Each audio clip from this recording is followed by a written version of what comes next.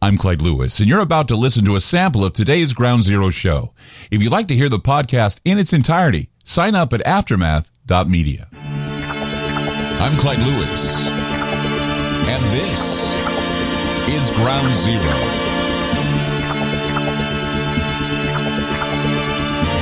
The numbers to call tonight, 503-225-0860.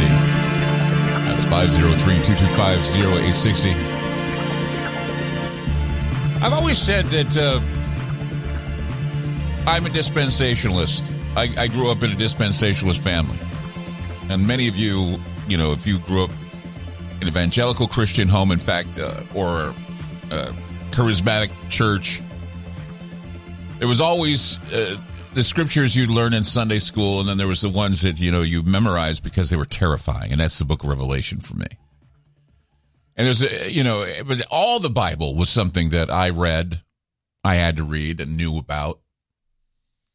And so I don't normally start off my programs talking about the Bible, but I have to, because it's the dispensationalist in me that makes me want to do this. There's an old passage in the book of Luke in the Bible where we all know during the crucifixion, Christ in his final moments says, "Father, forgive them, for they know not what they do."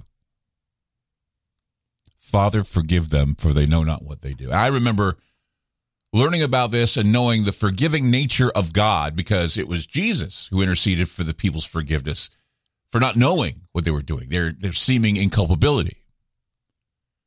Now, is it that they didn't know that they were in fact participating in a murderous act, that they did not know who Jesus was, or that Jesus was innocent and were following orders from someone else?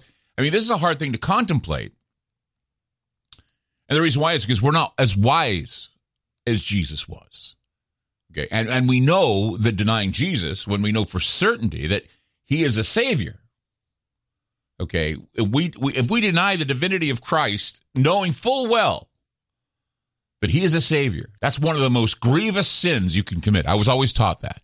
If you have a testimony, if you have the ability to testify about Jesus being your Savior, being a good Christian, you should do this. But if you turn on Jesus, if you turn on that still small voice in your heart that says that, yes, Jesus is the Savior, that's one of the most grievous sins you can commit. And encouraging the growth of what could only be seen as a kingdom of the Antichrist should also be seen as a sin that is unforgivable, the equivalent of murder or rape in the eyes of God. Now, I know this only applies to Christians, and forgive me, I know there are a lot of people listening to my program that aren't Christians. We've got Muslims, we've got Jews, we've got others. But like I said, you can't take the dispensationalist out of the boy, especially when it comes to eschaton or eschatology. And so I know there are a lot of people that don't want the Christian melodrama in their world. They don't want the rapture. They don't want the ring of the lake of fire. They don't want any of that. Okay.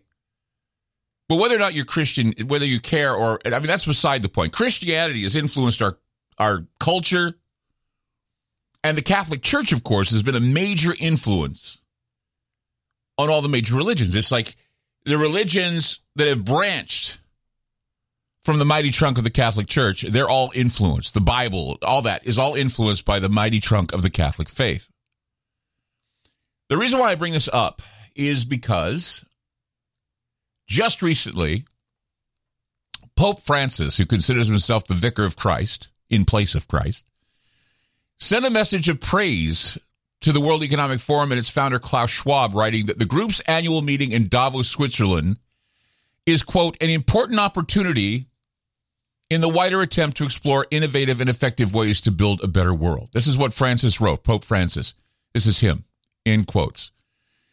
It is my hope that the participants in this year's forum will be mindful of the moral responsibility that each of us has in the fight against poverty, the attainment of an integral development for all our brothers and sisters, and the quest for a peaceful coexistence among peoples.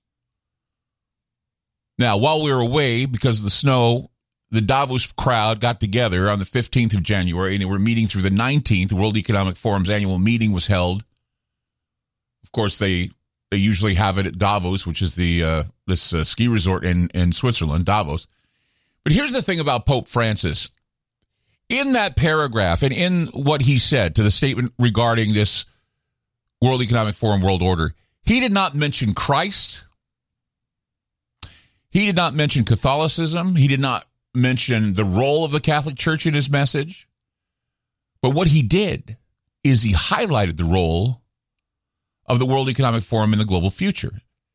And a lot of people saw it as an endorsement of the worldwide replacement of a legacy government and religious tenets that point to the grand imperial cult of the Antichrist. Now, look, if you don't believe what I'm saying to you is true, that that this World Economic Forum is evil, pure evil, this is Yuval Noah Harari, who's the lead advisor to Klaus Schwab, the head of the World Economic Forum. He also works with others like Prince Charles and a few other, or King Charles, rather.